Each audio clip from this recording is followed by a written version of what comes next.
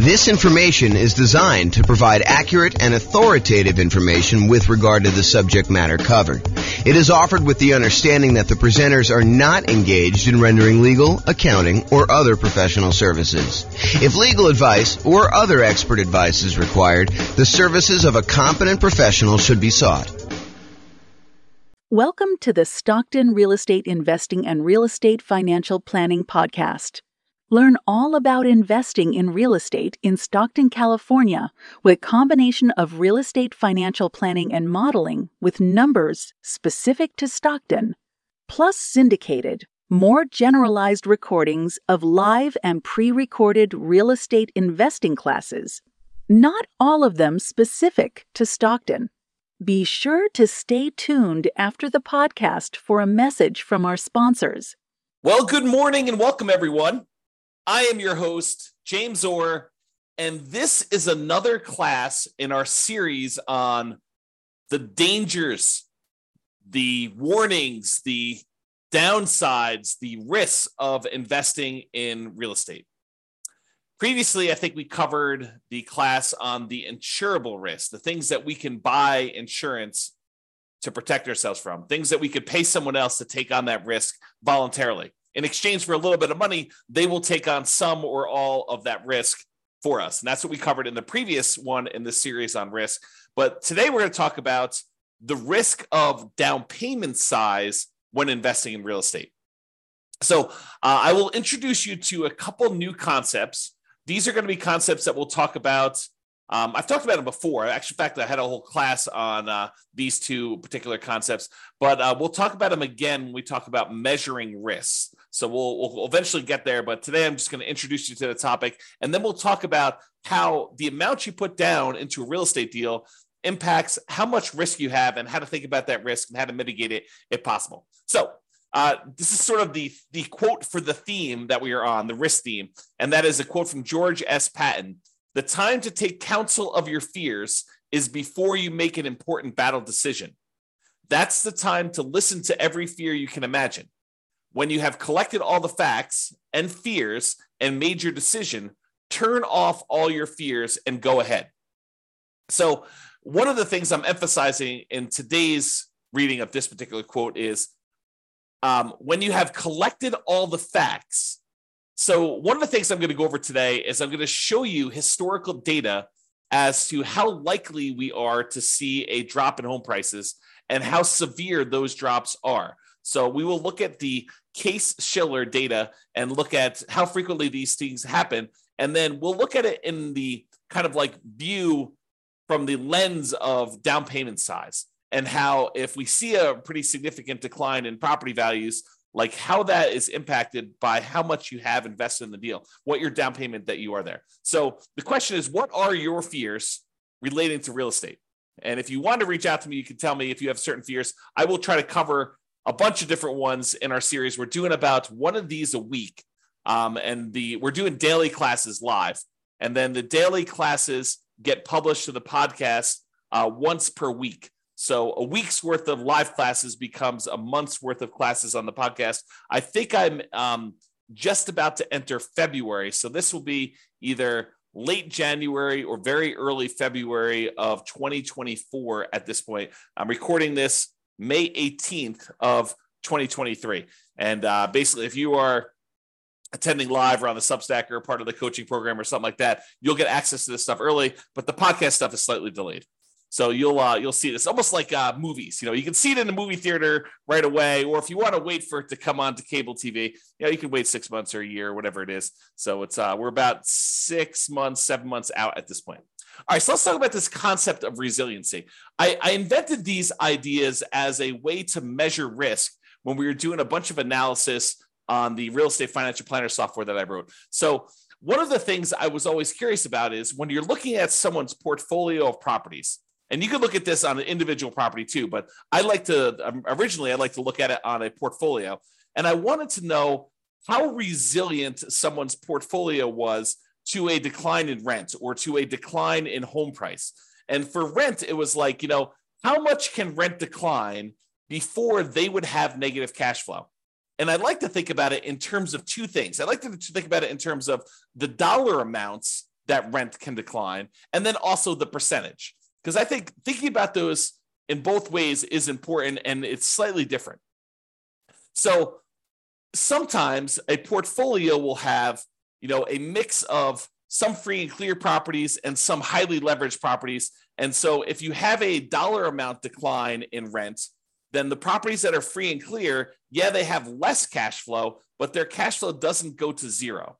And in that way, when you think about like how much it can decline over when you have a free and clear property, they are very resilient to a drop in how much rent is being collected before they would have any type of negative cash flow. But the ones that are highly leveraged, that only have, $50 a month in cash flow or $100 a month in positive cash flow, if rents were to drop by $50 or $100 there, then we could actually see negative cash flow. But if you look at the whole portfolio of someone who has some free and clear properties and some of these properties that are highly leveraged, and we see rents decline on all of the properties at the same time, well, the ones that are free and clear, they add significantly to the resiliency, the overall resiliency of the portfolio, because those are still going to have positive cash flow, even if some of the other properties start to have negative cash flow. So imagine you've got $1,000 a month coming in from some of these free and clear properties, but these other ones only had $50 a month coming in positive cash flow. If rents drop by, let's call it $100 a month, the ones that were free and clear may drop to $900 a month, and the ones that had $50 in positive cash flow, now they're negative 50. But still, overall, the portfolio is positive, provided you have enough of the free and clear compared to the number of, negative ones, or the number of very highly leveraged ones you have. Okay, so this concept of rent resiliency is important for looking at your overall risk in a portfolio. You could have $10,000 a month in positive cash flow, but if it's made up of all $50 a month, per door type of cash flow, and then rents drop by $50 a month on your kind of like entire portfolio, you could go to zero cash flow overnight. You could go from having $10,000 a month because you had whatever that is, 200 doors at $50 a month. And now all of a sudden you have zero cash flow just because rents declined by $50. That is not a very resilient type of portfolio. Okay. So you want to think about how you structure these things when you're thinking about your overall portfolio and how resilient you are. Now, why do I bring this up and why am I having this discussion about rent when I just told you the topic of this class is about down payment? Well, because down payment size is related to how resilient you are. The more you put down, in general, the more resilient you are to drops in rent and also to drops in price. Because the price resiliency works in a similar way. It talks about how much prices on properties can drop before you'd have negative equity, before you'd be underwater, before you'd be upside down on your mortgage, where you owe more than the property is worth. Imagine for a minute that you bought a property all cash. Well, in order for you to have negative equity, the property value would need to go to zero because you don't have a loan on the property. Okay. But if you had a property where you bought it with nothing down, you got a VA loan, and then the next year property values went down 5%, which isn't unreasonable. It's not an unusual thing to have property values go down by 5%, which we will talk about in detail here in a moment. But if property values decline by 5%, now you're upside down. Now you have negative equity in that property, but you also had nothing in the deal. And this is sort of the concept we're going to talk about here, is that when you put nothing down, you're not losing any of your own money directly, at least not in the immediate time. If you hold out through the time period, then you might not lose any money at all if you wait for the market to recover. Okay. So this concept of how much you put down impacts how resilient you are, both in terms of rent and price. And rent is a little bit of a less direct one, but it is still related. It's still correlated. The more you put down, the more you have invested in the deal, the more resilient you are in general. To both rent resiliency, how far rents can drop before you have negative cash flow, and also the price resiliency. Okay, so that's why we're sort of talking about these, and that's why we're going to discuss Case-Shiller. So Case-Shiller, this is a chart from John Wake's website, realestateDecoded.com. If you ever want any charts on the Case-Shiller stuff, John does an amazing job of putting out some updated charts whenever they update the Case-Shiller indexes. He updates all of his charts on there, and they're really, really good. You could drill down into most major metropolitan city, kind of like MSA areas, I think is how they break it out. But you can go look at all the different ones. And basically, I just pulled one of, I don't know, 24 charts that he's got up here. And some of them are really, really, really good. Like I should do entire classes on some of the charts that he has. They're just that good. But this one basically shows you home price appreciation. And what home price appreciation will measure is what is the change in value over the previous 12 months of homes in the various markets. And I basically highlighted the entire USA. So we're using the entire United States, although you could go look at individual cities and see what I'm talking about here. And I'll make a comment on that in a second. But what it basically does, it shows you like, what is the change in value in home prices? When it's positive, we're thinking it's a positive appreciation or the property value went up. Okay. So all these numbers above this zero line are showing you where the market actually gained year over year, where the property values increased from the previous year on that. And the ones where it's below zero are the times when the property values actually went down in that marketplace. So they went from a year previously, they were higher than they were in that year. Now, just eyeballing this, I want you to understand that, there are lots of times when home prices went up, this is probably 8%, 9%, 7%, somewhere in there. And then there are times in 1991 where this is, slightly negative here, where property values had gone down and then they kind of went up for a while, and they stayed up for, I don't know, whatever that is, a decade or two. And then it kind of went down here and it's kind of really, really low. And we had this big negative dip here in the 2008, 2009 period. And it was still low, going into the 2011 period. And then it went back up above and we started seeing positive appreciation. And then over the last few years, we've seen pretty massive positive appreciation, like record-breaking ones, at least in this scale, going back to 1987. And then we're kind of down low again, where we're seeing very little appreciation, or in some markets, we're seeing the negatives. So all of these really faint lines in the background, those are individual cities. And you can see, even when the U.S. market is, doing okay appreciation-wise, 3% or so, sometimes we have some markets that are actually seeing negative appreciation or property values declining. And some markets suffered a lot worse than the overall U.S. market did. Like during this example decline during 2008, 2009, we saw values drop to 35% or so doing this. Okay, so markets do matter, and some markets here were up a lot, like over 50%. And you could see over this thing where just most recent time, 2021 to 2022, we had some markets pushing 30%. Kind of like appreciation rates there. The U.S. one, it looks like it's around 20% or so. But there were some markets that didn't go up quite as much. Not any that were negative during this time, but you could see that there's a wide range of these values. So what I want you to take away from this chart is, number one, it's a limited data set. This only goes back to 1987. And I actually, when I went to the source of the data, the source of Case-Shiller, and I'm going to show you 133 years worth of data for this here in a little bit, and I'll summarize a lot of it for you. But I want you to realize that home prices can go up and they can go down. And this is showing you the year-over-year appreciation rate. This can vary by city.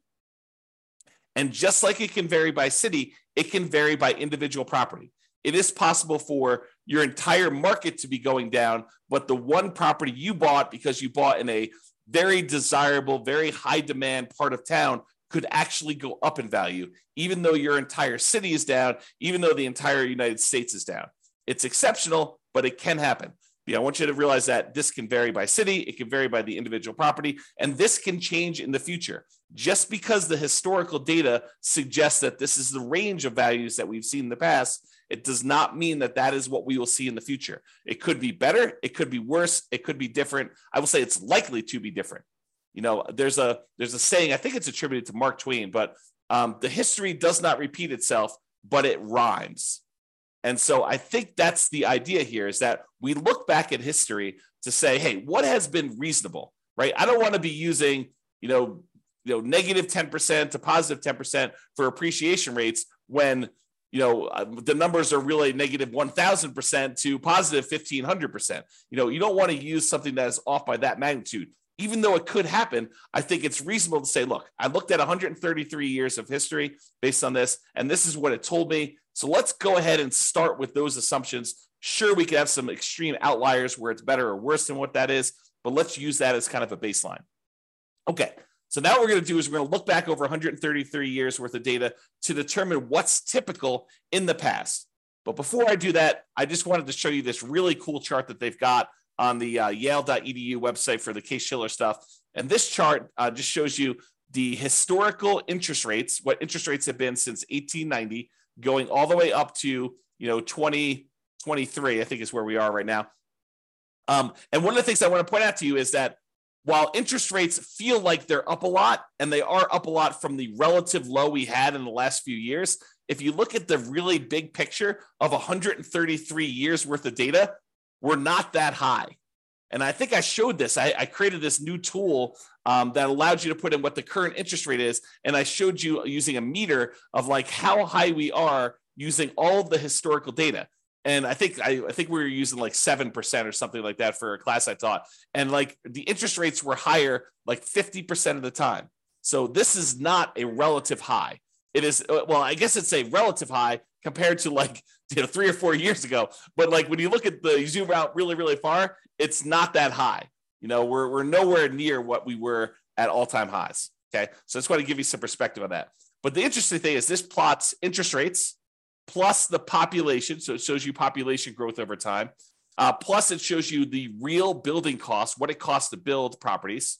Kind of shows you that over time. And then it shows you real home prices as an index. And you can see how that has changed over the last 133 years. So I don't know if you're interested in this particular chart, you can go to the Yale website or pause the screen if you're watching the video and check out this particular chart. I find it pretty fascinating just to see a long-term historical perspective of all of these different things shown on the same chart at the same time. Okay. So what I did was this. I went back to the Case-Shiller website, the one on Yale, and I pulled down the raw data. And then I did some data manipulation in Excel, and I pulled out, because they have, to a certain point, they only had yearly data. And now for modern times, we have monthly data, or not exactly monthly. Maybe it is monthly, but it's more frequently than once a year. And so what I had to do is I had to pull out all the extra data, and I only did year-long increments. And what I'm showing you here is going all the way back to 1890, all the way through to today, 2023, and I show you what the change in value in home prices for the entire U.S. was year over year. And so each one of these lines is a year. And you can see in 1891, because I basically measure 1890 to 1891, it was like almost negative 10% in property values. And then the next year it was up, and it was probably whatever this is, 2% or so. And then the year after that, it was up probably 4%. And then the year after that, it was up like 16%. But you could see the range of values. Now, this particular chart is not adjusted for inflation. So I forget which one is nominal and which is real, but this is the one that is not adjusted for inflation. So these are the non-inflation adjusted changes in value over time for the property. So you can see there's a whole bunch of lines that are positive where properties went up in value, where they appreciated, and there's a whole bunch of ones where they're negative, although there's a wide period here where there's not very many negative, and it's not very significant negatives if they are. Pre-1940, there's a bunch of negatives. After 1941 or so, and after, 1942, for a while, there's a little couple dips here, very small dips. And then 2008, 2009, 2010, 2012, just looking at it, eyeballing the data, those were exceptions to a very long period where property values were just up to the right. Okay. So you could kind of see that in this chart if you're doing that. And then we have this kind of like more recent time where we see a pretty significant appreciation. Now, I also took the average appreciation for this time period, the median appreciation for this time period, and the compounding annual growth rate for this time period. So the average of all of the appreciation rates, the year over year appreciation rates based on Case-Shiller data for the entire United States is 3.61% per year. So you'll notice when I do a lot of my analysis, all the modeling we do for the real estate financial planner software, I use 3% for my long-term appreciation rate on properties. Okay. The average was 3.61. The median was 3.33. So I think 3% is probably a little bit conservative.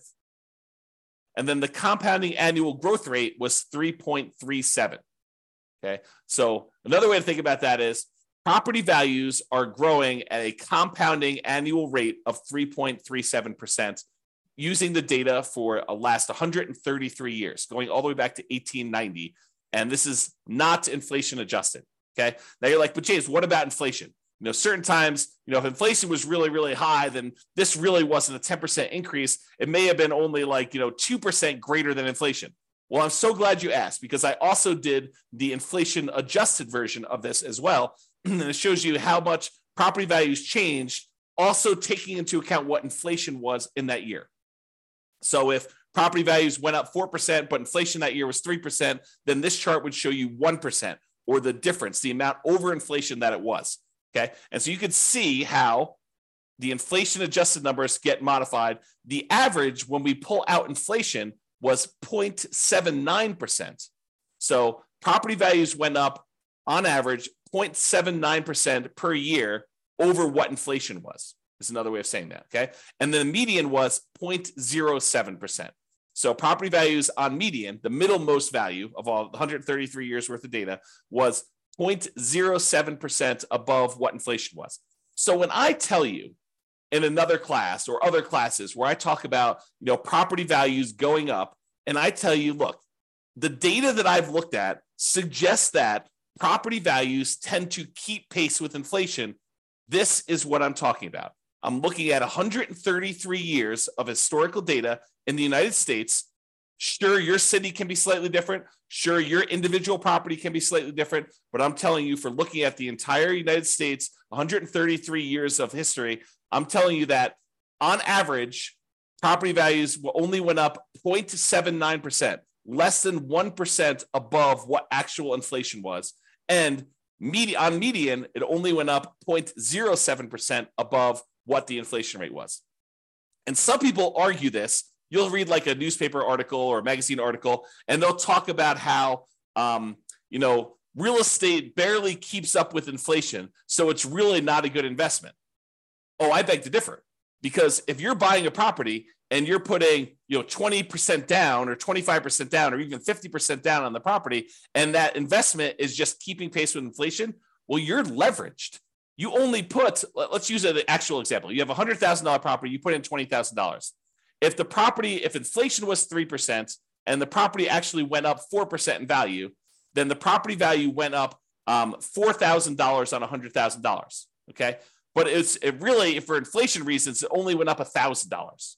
Okay. That's fine, because now you invested $20,000 and you got a $4,000 return, not adjusted for inflation, or a $1,000 return adjusted for inflation. You made $1,000 on $20,000. That's 5%. That's after inflation. So the point is, you're leveraged.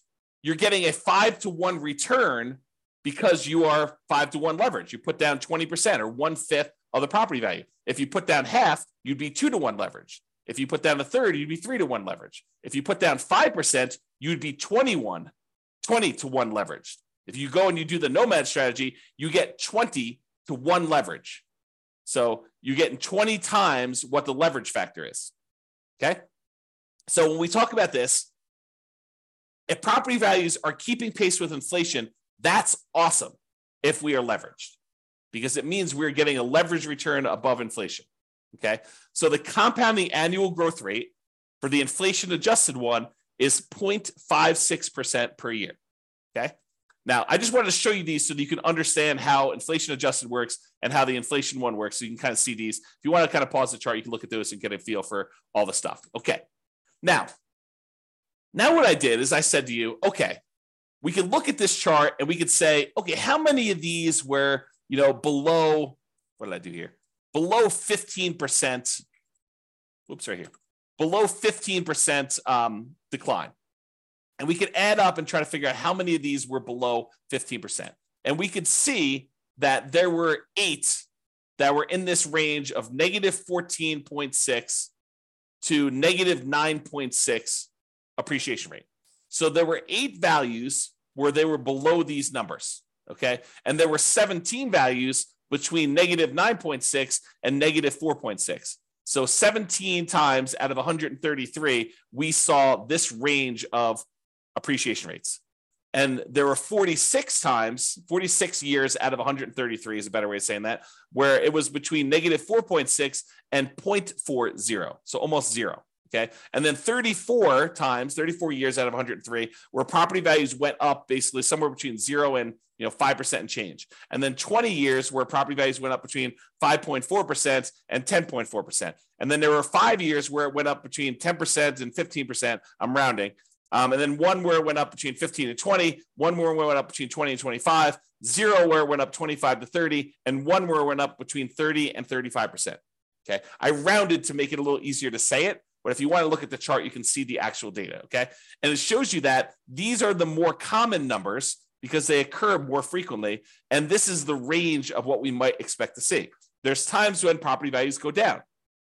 And it happens, what I would say is relatively frequently. I mean, not like extremely rare, but 8 times out of 133, we saw a decline of this amount, and 17 times out of 133, we saw property values decline this amount, and 46 times we saw property values decline this amount. So we definitely have, when you add all these up, we definitely have a significant portion of time where property values have declined. And then we see all of these where property values have gone up. All right. I just summarized this a little bit better, and I'm showing you fewer buckets to make the lesson clear. So 66 times out of 133, property values declined. They were less than 0 as far as appreciation rate, not inflation adjusted. Okay. 37%, not percent, but 37 times out of 133, the property values went up somewhere between 0 and 5%. So 37 times out of 133, property values went up between 0 and 5%. And then 21 times out of 133, property values went up between 5 and 10% in a year. And then 9 times out of 133, it went up greater than 10%. So we could see just this feeling of what is happening. Now, why am I making a big deal out of this when we're talking about the amount of down payment? Well, I want to talk about the risk matrix. And I think I introduced this in the class we did last time on risk, but I've also taught this previously. And what I want to show you is this idea of risk matrix. So the risk matrix is like in this case, a 3x3 square, although it's rectangular shape just because of the width. And it shows you severity across the top. So these are the lowest severity events. And then these are the highest severity events. So 1 is a low severe event, property values moving very little in this example, or really large severity events where property values moved greater than 15%, greater than 15% appreciation or greater than negative 15% negative appreciation is what we're looking at there. And then we have on the left-hand side, how likely is this to happen? Lowest likelihood is a 1, very low probability of this happening, maybe 1 year out of 133. And then you have a high likelihood, where 1/3 of all the years this happens. And you can see that the risk for us is where we have something that is very severe, a very large negative event that can happen to us, a very large, ugly thing, bad thing that can happen to us. And also it is very common to happen. This is the highest risk right down here. Okay. The low risk things are things that are not very severe. Okay, so property values went down 1% last year. Oh, ho hum. Big deal, right? And they're not very likely to happen. This happens once every, 100 years. Like that's not a real number, but I'm sort of making it up as an example. So you can see low severity and low likelihood as an example. All right, so this is the generic version of risk matrix and how it works. Now what I'm going to do is I'm going to plug in the actual data we saw from Case-Shiller data into a modified version of this risk matrix, which I'm calling the risk matrix for appreciation. And this shows you how frequently things happen and how big of a deal they are, what the severity is, okay? And I added an additional kind of like a section for severity just because I had enough data to break it out reasonably. And so instead of it being a 3x3 thing, now it's a three scale for likelihood and a 5 scale for severity. So severity 0 means that the property value went up, okay? Because that is not a bad thing that could happen to us. I basically said, okay, this is not a severe negative event. So I'm saying, look, these are increases in property values. So a severity of 0 for us in this particular discussion is property values actually went up and it wasn't a bad thing for us, okay? And so the likelihood, the lowest likelihood for us to actually see property values go up here, the lowest likelihood is we're likely to see a greater than 10% increase in property values. That happens 7.7% of the time. So 7.7% of the years had a property where property values went up year over year greater than 10%. Okay, so not very likely, only 7.7%, but the increase was positive. Okay, now the next likelihood is 15% of the time, property values went up between 5% and 10%. So we saw an increase of property values between 5% and 10%, 15% of the time. And then the most likely, again, with no severity, property values went up 0 to 5%, like a small increase in that sort of inflation range, 0 to 5%, 25.6% of the time. So about a quarter of the time, property values are increasing between 0 and 5%. Okay. About 15% of the time, they're increasing between 5 and 10%, and 7.7% of the time, they're increasing more than 10%. So if you're thinking to yourself, look, I'm modeling my properties, I'm doing my deal analysis, and I want to use 10% for my property appreciation. You're basically saying, hey, based on 7.7% of the historical data, property values went up greater than 10%. But you think it's a good idea to use that number for your modeling, especially modeling out over a very long number of years. Probably not a good idea. If you want to go and you want to use a reasonable number, I'm using this sort of like 0 to 5% number where 1/4 of the time, so I usually use 3%, 1/4 of the time, the property values are likely to do that. Now, are there times when they decline? Yes, I'm so glad you asked. So as far as severity goes, there's a small decline, which we'll call 0 to 5% decline in value. There's a medium decline, which we'll call 5 to 10% decline in value. And then a large decline, which is 10 to 15%, and then catastrophic, greater than 15% decline. Okay. So for a small decline, 0 to 5% drop in property values, that happens 34.6% of the time. So 34.6% of the time, we are likely to see a property actually drop a little bit in value. So 1/3 of the years, historically, and it doesn't all happen in a row, as you've seen, but sometimes we get into these trends where it happens right back to back to back to back, and then we see a period of prosperity where property values are going up for a long period of time. But we've seen a 0 to 5% decline in property values 34.6% of the time. Okay. Now, if we add all these up, 25.6, 15, that's like 40. This is 40 plus 7. We'll call it 40 plus 8. So 48% of the time, property values are going up. 34.6% of the time, property values are dropping between 0 and 5. Okay. Now, the medium decline, and by the way, this is a likelihood, it's relatively likely. It's a high likelihood event, which is why it's this bright orange, right? Bright yellow, right? Now, this next one is a situation where we have a medium likelihood. The probability is sort of in that mid-range, but it's a more significant drop, a drop between 5 and 10%. A 5 or 10% decline in property values happens about 12.8% of the time. Okay, so about 12.8% of the time, a little more than 10%, we're seeing property values go down between 5 and 10% in a given year. And then as far as large decline goes, between 10 and 15% decline, that happens very infrequently. So it's a low likelihood, but a very severe thing for us, having property values go down 10 to 15%. That happens 6% of the time. Okay, 6% of the time. And we've not seen, according to the US historical data, remember, each city's data will be different, and we've seen catastrophic declines in other cities. But as far as overall US data goes, we have not seen 0% of the time a greater than 15% decline, which I think is interesting, right? So these fears we have about things are relatively low probability type events. Not that they can't exist, not that they won't happen, but they're relatively low. So when we look at this, we think to ourselves, okay, what does this mean for me in terms of down payment? And how is this risky for me? Okay, so we introduce these ideas of resiliency. How much can the price decline before you have negative equity? Well, now we better understand how frequently property values are likely to go up and how likely they are to go down. Just look at the last 133 years of historical data. Not saying that the future won't be different, but this gives us an idea of what that will be like. So we could look at this and say, look, if I'm putting large amounts down, how does that impact me? If I'm putting medium amounts down, how does that impact me? If I'm putting nothing down, how does that impact me? And how does it impact if I'm putting little down? Okay, so we can look at that and say, how much price can decline before I have negative equity? And what does that even mean to me as far as a risk? And then rent resiliency, because how much you put down impacts how much cash flow you get, because they're correlated. The more you put down, the more likely you are to have positive cash flow. The less you put down, the more likely you are to have deferred down payment or negative cash flow or lower cash flow. Okay, so rent resiliency is related to how much we put down.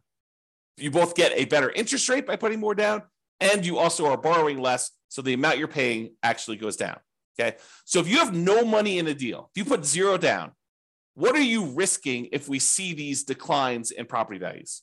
Well, you're really risking your credit, because if for some reason you abandon the property, your credit is what's at risk. If you have no money in the deal, you have no money at risk. None of your own money at risk. Now, it may feel like you have money at risk. For example, let's say you put nothing into a deal, and for the first 2 years, that thing goes crazy. It's up 10%, and then it's up 10% again. So, the property is up 20% over the first 2 years. So it feels like you have a lot of your own money in the deal, when in fact you have none of your own money because you put nothing down to begin with. And now you have equity because the property value went up over 2 years. Maybe you paid down a little bit on the loan, so you actually have a little bit of equity there. But really, if the property values were to drop multiple years in a row and you actually have negative equity now, the property value drops below what you owe, did you lose any money? I think some people would argue, yes, I lost money because those gains that I had were there in the property and now I don't have them anymore. So yes, I lost money, James. Of course I did. But did you? You don't really realize those gains until you sell the property or you do some type of cash out refinance. So those were just sort of like paper gains. There were paper losses or paper gains on the property while you didn't actually sell it or you didn't cash out refinance it and pull that money out. And you had no of your own money in the deal. Now, if you abandon the property, let's say property values, they drop in half. So you're up 20%, now they dropped in half. So now you're whatever that is, negative 40% down or something like that, right? So you're down 40% from where you were originally. And now you're like, I'm upside down in this property. It's hemorrhaging cash flow. I can't get it rented. It's almost not worth doing. I could go buy a property next door for, the half of, almost half of what I was buying the other properties for. Maybe I should just jettison this and leave. Well, what are you risking? You're risking your credit. Because if you had a loan on that property and it was tied to your credit report, you're risking that. And then you got to value, what is your credit worth? What is it worth to have a foreclosure and or bankruptcy on your credit? It limits what you could do for whatever it is, 5 years, 7 years, and doing certain things.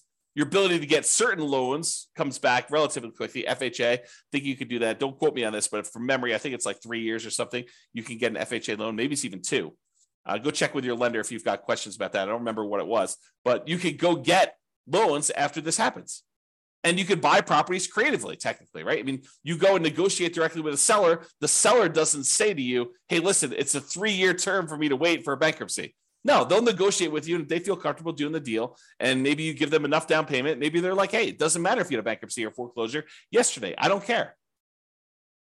Or maybe you structure where you put together a LLC partnership and you and your partner are buying things and you're a half owner of the LLC and they've got great credit and the seller is negotiating and they're looking at their credit to determine if you're qualified, even though you're buying an LLC. I mean, who knows, right?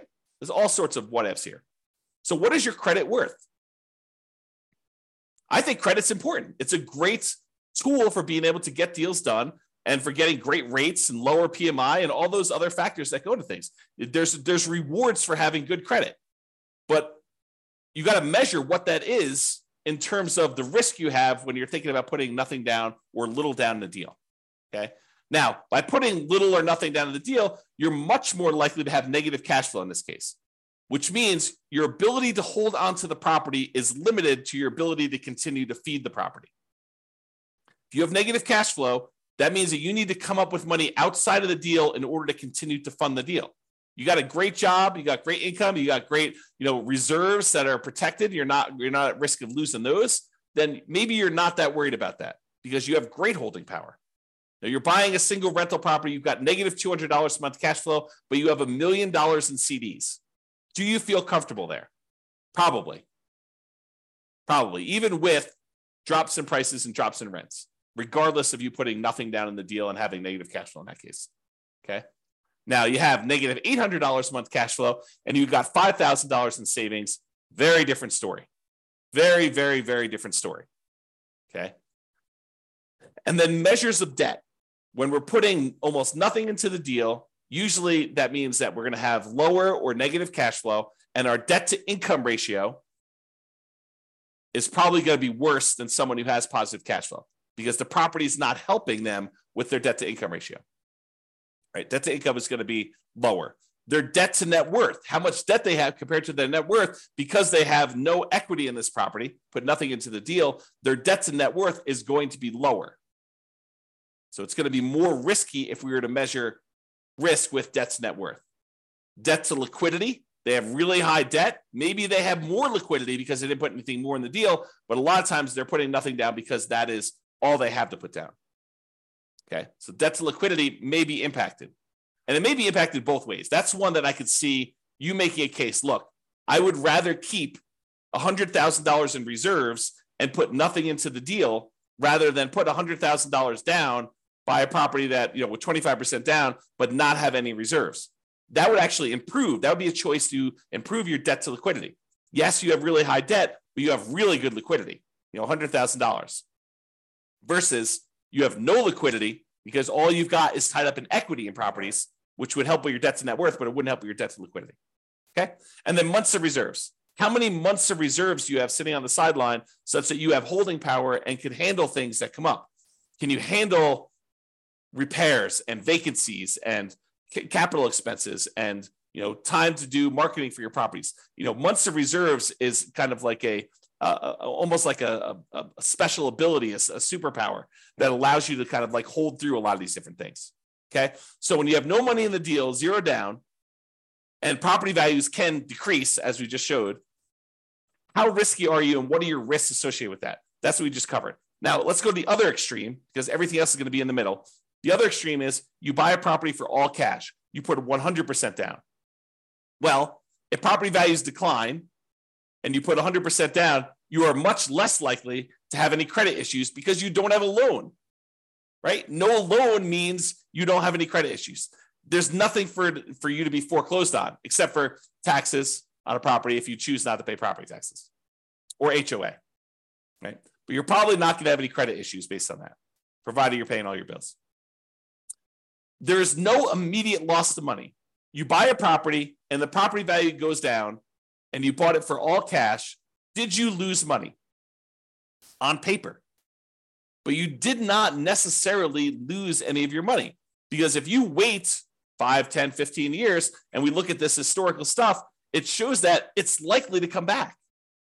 When we looked at the compounding annual growth rate numbers for this, even with the one adjusted for inflation, it's still positive.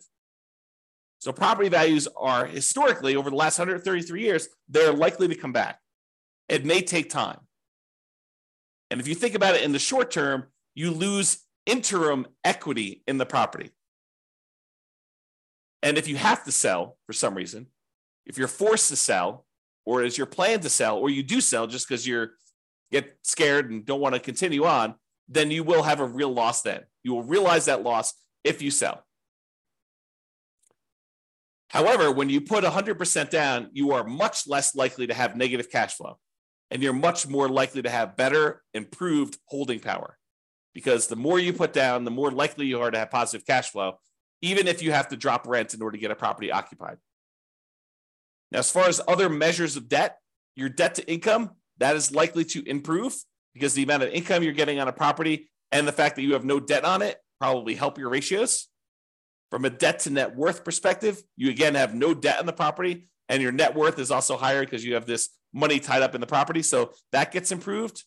As far as debt to liquidity, not so much. You're giving up liquidity, but you don't have any additional debt. But the liquidity number is also lower. So any of your other debt is weighted heavier because you have lower liquidity.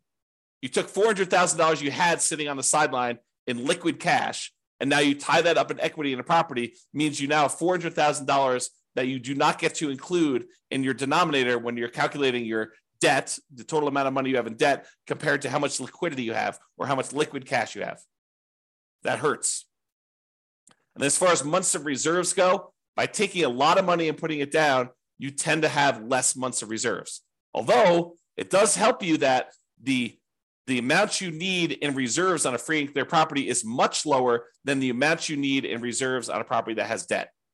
If you have a mortgage payment of $2,000 a month and you want 6 months of reserves, you need your taxes, your insurance, maintenance, all the property management, all the stuff you need on the particular property, plus $2,000 a month times 6 for the mortgage payment.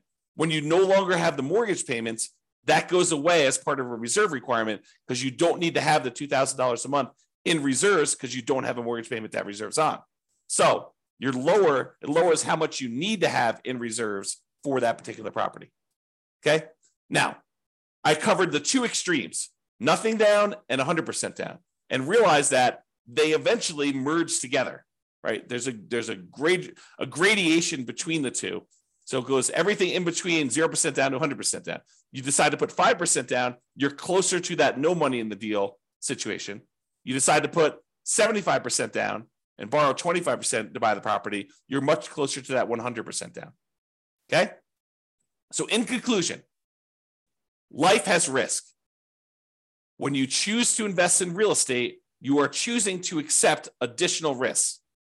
As we covered in the previous class, some of these risks you could pay money to a third party and they could either mitigate them, reduce them significantly, or completely eliminate them. You can get the risk completely off your table in exchange for paying someone else a small fee. Okay. And the amount you invest in a deal or leave in a deal, if you think about it that way too, it's the same idea, changes what risks and how severe or likely those risks are for you to realize. Okay. It changes the characteristics of what the risk and what you're putting at risk and how that is impacted.